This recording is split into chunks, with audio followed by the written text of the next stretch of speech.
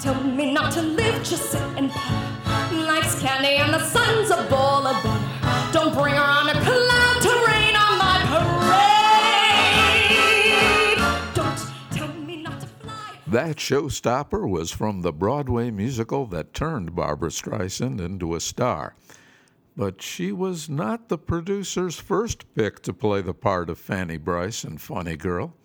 Initially, they wanted Mary Martin, then Anne Bancroft. Edie Gourmet refused to do it unless her husband, Steve Lawrence, could play Nicky Arnstein. Then there were talks with Carol Burnett. Finally, they settled for the newcomer, Barbra Streisand. It's unthinkable now, but at that time, director Garson Kanin was determined to cut one of the songs from the show. Well, thank goodness that didn't happen, because it became Barbra's breakout hit single.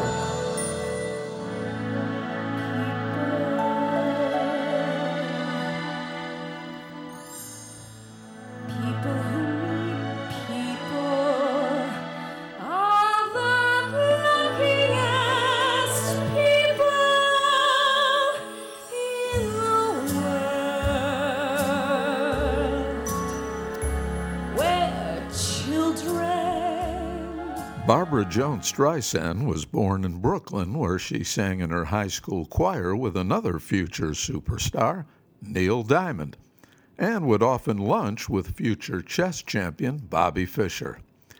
The teenager's boyfriend entered her into an amateur singing contest. She won the prize, which was opening for comedian Phyllis Diller at a New York nightclub. Diller arranged for Barbra to appear on The Tonight Show with Jack Paar. The young phenom was on her way, but her new management wanted her to take the stage name Joni Sands. Oh, feisty Barbra would have none of that. She wanted to be sure everyone who told her she'd never make it in show business, including her own mother, knew that they were wrong. What's the difference if I say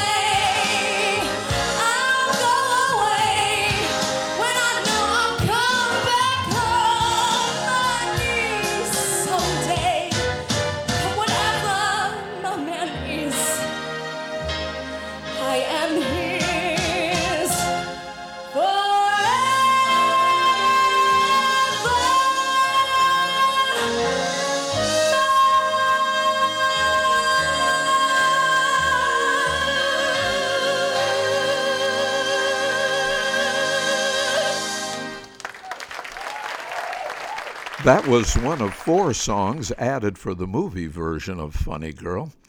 Interestingly enough, the Broadway play had not one number associated with Fanny Brice's career. My Man was originally a French song that was popularized in English by Brice in the 1920s. In her very first film, 26-year-old Barbra Streisand won the Academy Award for Best Actress in the one and only Oscar tie with Katharine Hepburn, who did not attend the ceremony. Barbra might have acquired a couple of more gold statuettes for acting, but over the years passed on starring roles in 3 pictures, Klute, Cabaret, and Julia, that had other actresses taking home the hardware. In 1976, though, she became the first woman to receive an Academy Award for writing the music for a Best Song winner, the love theme for her remake of A Star is Born. The song had a last-minute change. Lyricist Paul Williams phoned Barbra the night before she was to record it for the movie soundtrack to suggest she flip-flop the order of the opening 2 lines, which had started, "Love, fresh as the morning air."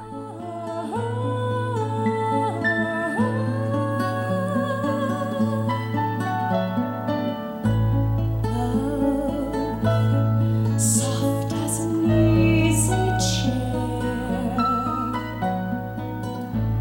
love, fresh as the morning air.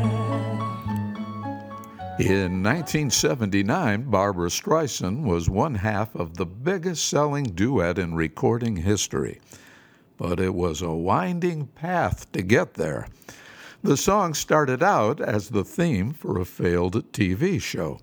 Neil Diamond was commissioned to write it along with legendary lyricists Marilyn and Alan Bergman. When the pilot didn't sell, Neil used it as a filler song on one of his albums. Barbara heard it and put it on her next album. A Louisville, Kentucky radio station employee, realizing Neil and Barbara had each sung it in the same key, experimented with electronically mixing the two versions. A tape of his finished mix was sent to each of the superstars who liked it so much they got together and recorded it for real, resulting in a colossal #1 hit. When you think I could learn how to tell you goodbye, you don't say you need me. You don't sing me love songs.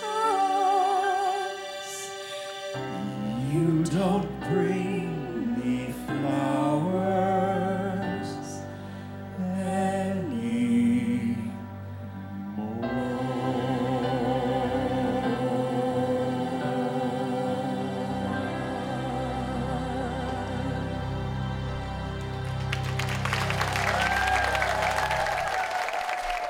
On this edition of Stories Behind the Songs, you've been listening to one of our real standout students, Aubrey Williams, singing the iconic hits of her personal idol, Barbra Streisand.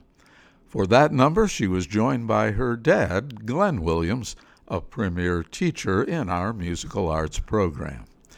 To hear these selections in their entirety, as well as the more than a dozen other songs in this stage biography, along with the stories behind them, please visit our website, storiesbehindthesongs.org, where we have videos available of the full show for a $20 tax-deductible donation to the Musical Arts Scholarship Program.